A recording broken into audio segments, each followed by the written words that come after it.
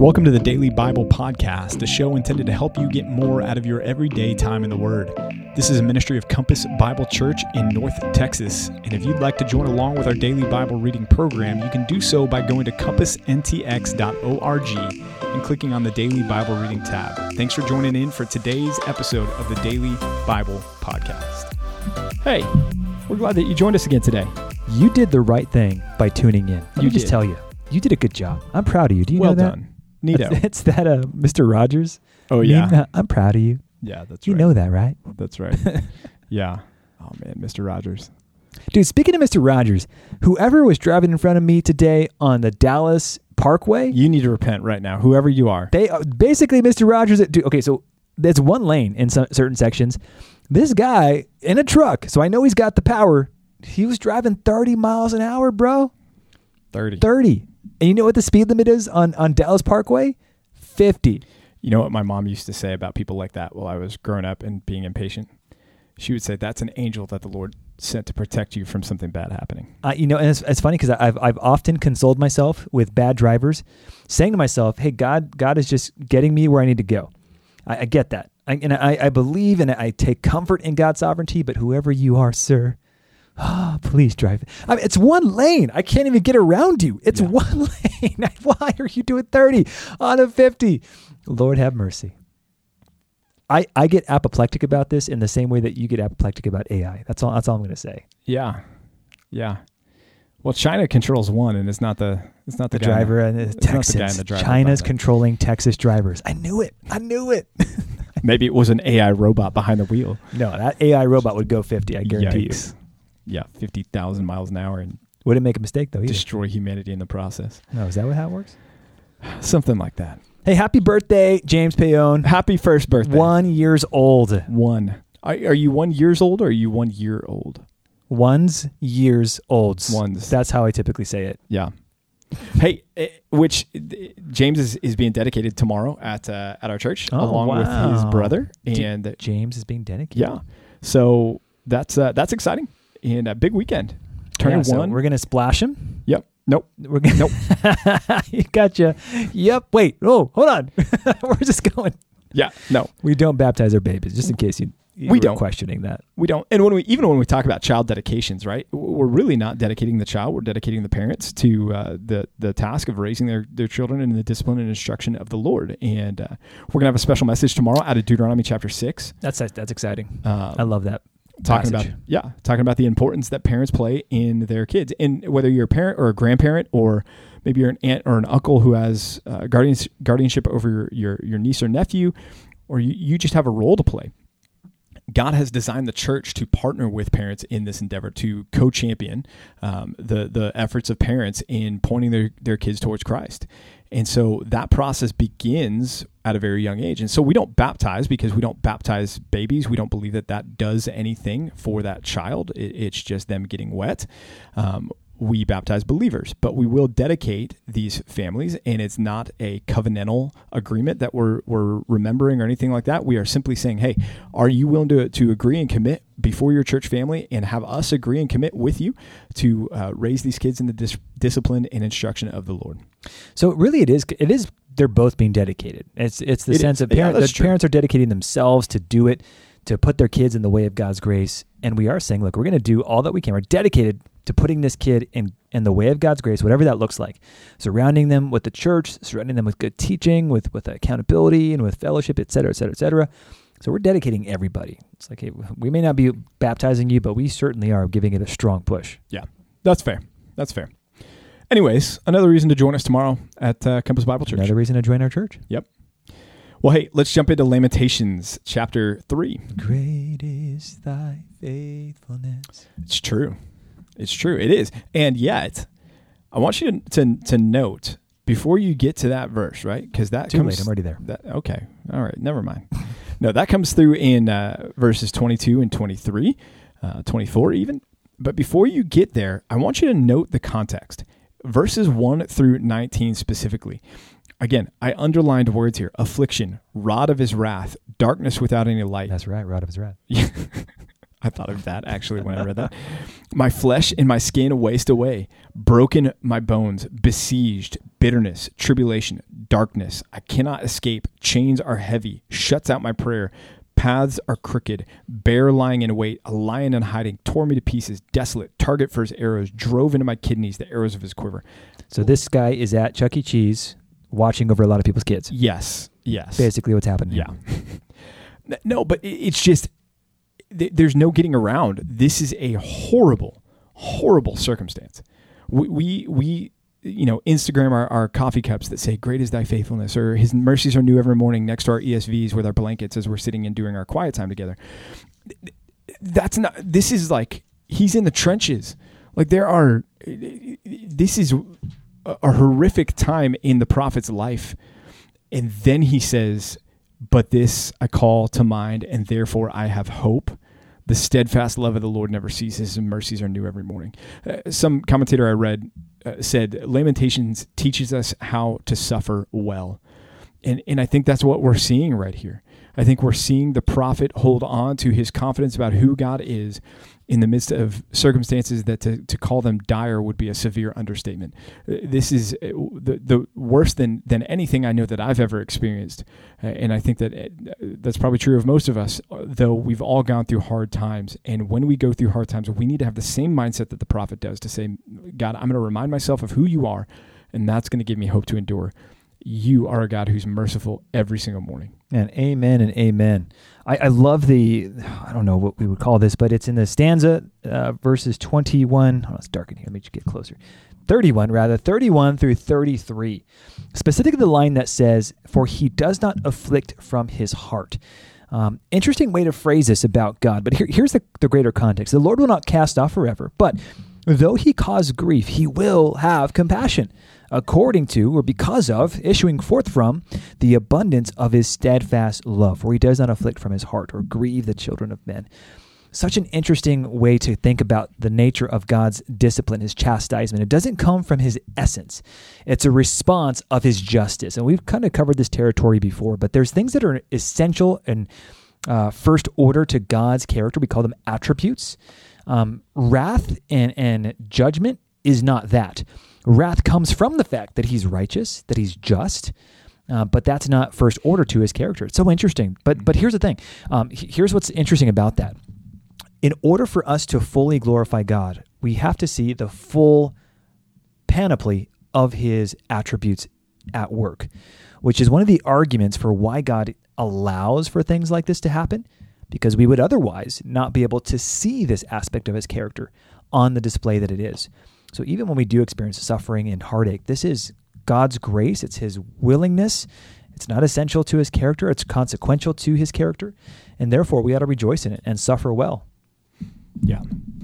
And so from here on out, the rest of the book, it's all roses and daisies. That's right. No, it's not. It's not.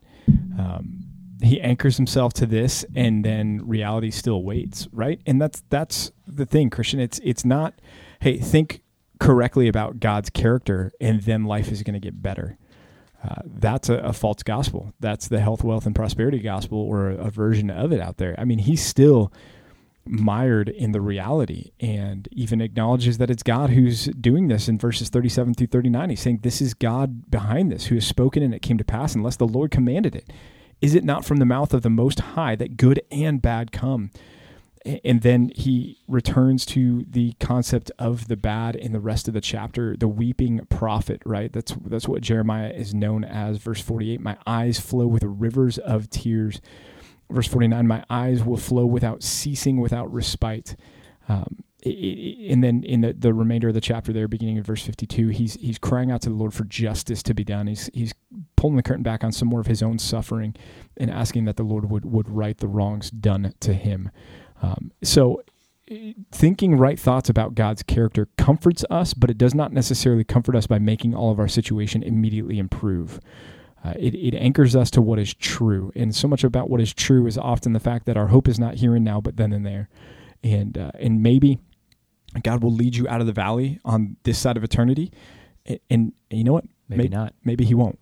And that's a hard reality to grasp. But the valley does end.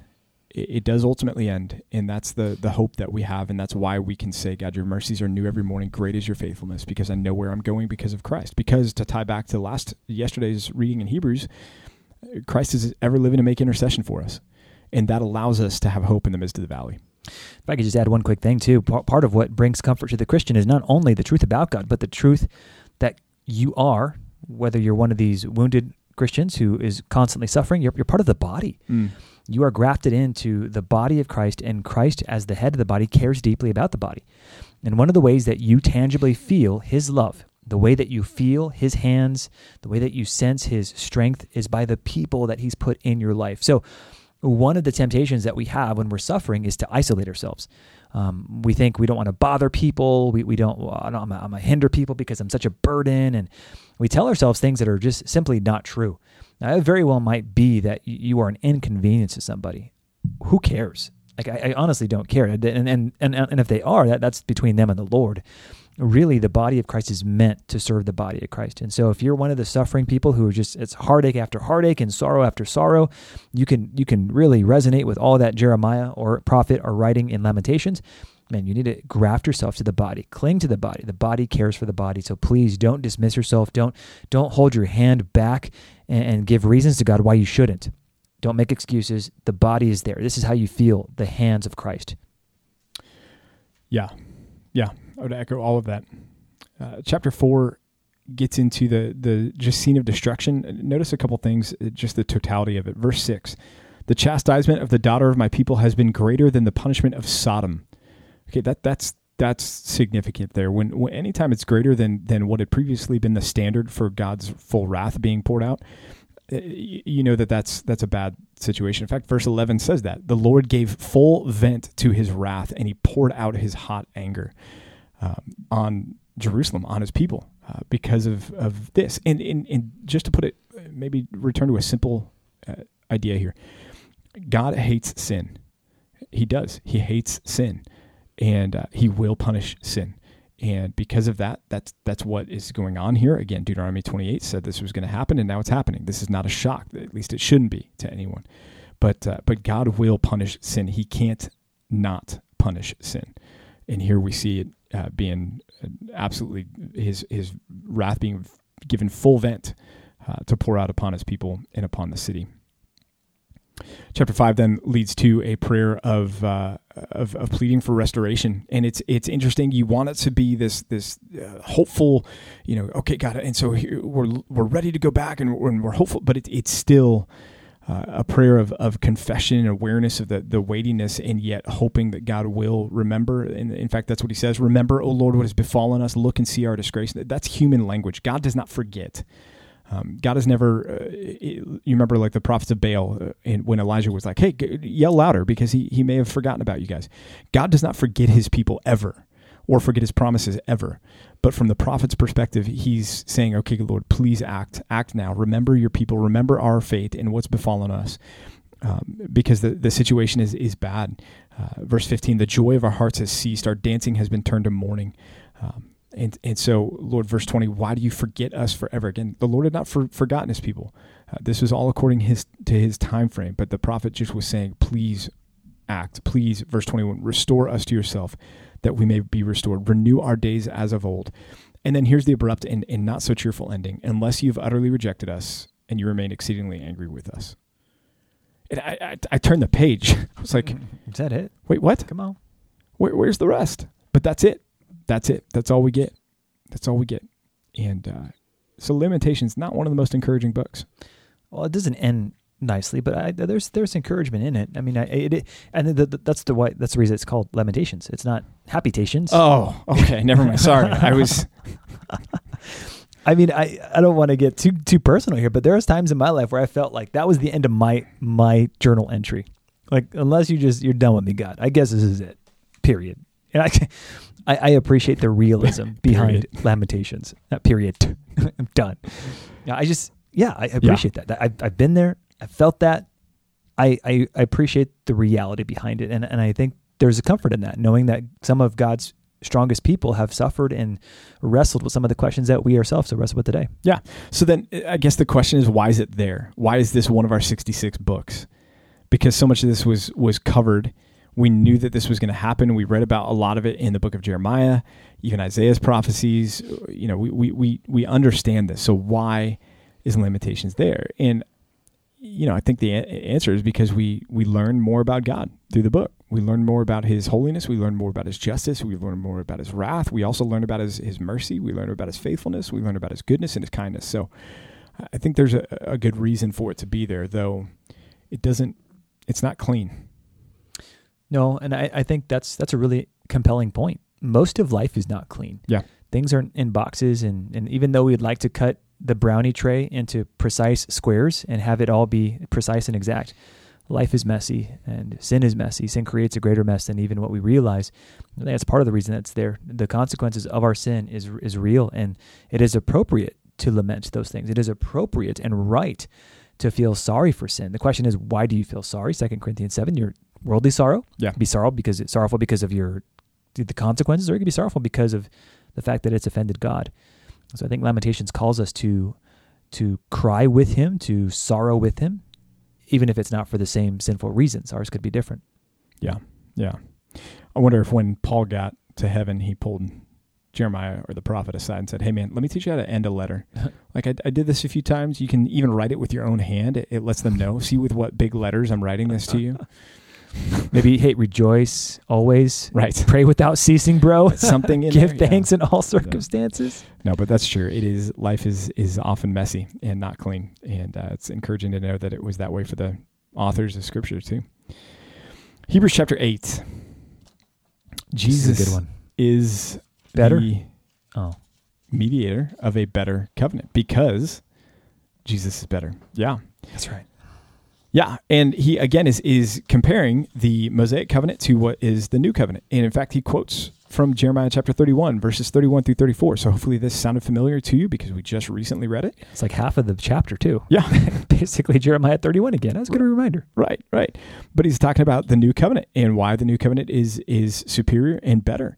And what was helpful for me was him contrasting it particularly with the Mosaic covenant and the concept of the law, because it gave new impact, for example, to verse 10 in Hebrews 8. I will put my laws into their minds and write them on their hearts.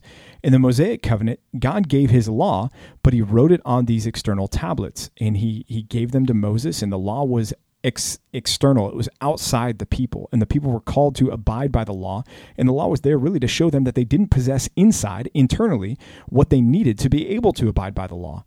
And so here in the new covenant that Jesus brings, because Jesus is the priest of a better covenant, being after the order of Melchizedek and not the order of the Levites, this new covenant is better because the law is not external to us. The law is placed within our hearts and in our minds. And we have this relationship with God wherein the desire and ability to obey him is now innate within us. It's not something that we can't measure up to. It's something that is part and parcel of what it looks like to be a part of the new covenant. That's right. And you might be wondering how that takes place, and it's through the ministry of the Holy Spirit. That's why we have his law within us, which is not to say that he kind of just downloads the scriptures to our mind. It's the internal compulsion. It's the internal desire, the motivations, the core motivations of our heart change to say, I want to please God. And one of the ways that he does that is through the means of depositing his Spirit in us, who creates within us love for him and consequently love for others. When we have love for God, the laws themselves don't become burdens. They become delights. I want to obey God. I want to do what he says. And that's the blessing of the new covenant. I mean, it's hard to overestimate the far-reaching and extensive nature of the new covenant, which is why it's so much better. It doesn't just give me a legal code. It gives me a regenerated heart, which loves God and wants to love people. What a blessing that is. Huge. Well, hey, we hope and pray that you're planning to join us tomorrow for church and also our Family Fest, which is tomorrow after church. We're going to do games and prizes and foods. Yep. Pastor Rod's going to sing the national anthem to kick us off. That's exactly. Yeah. No, he's not. And very high key too. Yeah, but we forgot to mention it. I guess it's worth noting. Hey, yesterday, Happy Veterans Day, or today. Happy Veterans Day today. Today. It's on Saturday. That's right, Saturday. If you served, thank you. we're grateful for you. I know we've got quite a few people in our church that did, and we're grateful for that. So, yes, indeed. Thank you, veterans. Happy Veterans Day, and join us tomorrow as we celebrate so much in the life of our church. Our child dedications tomorrow, and then our Family Fest tomorrow afternoon. It's going to be a great Sunday, so join us tomorrow at Compass Bible Church. See you then. Hey, thanks for joining us for another episode of the Daily Bible Podcast. We hope and pray this has been a blessing to you and your time in the Word. If it has, if you would subscribe to this podcast, leave a like, leave a comment, and share it with some friends and family, that would be awesome. If you need more information about Compass Bible Church here in North Texas, you can go to compassntx.org. Again, that's compassntx.org, and we'll be back with you tomorrow for another episode of the Daily Bible Podcast.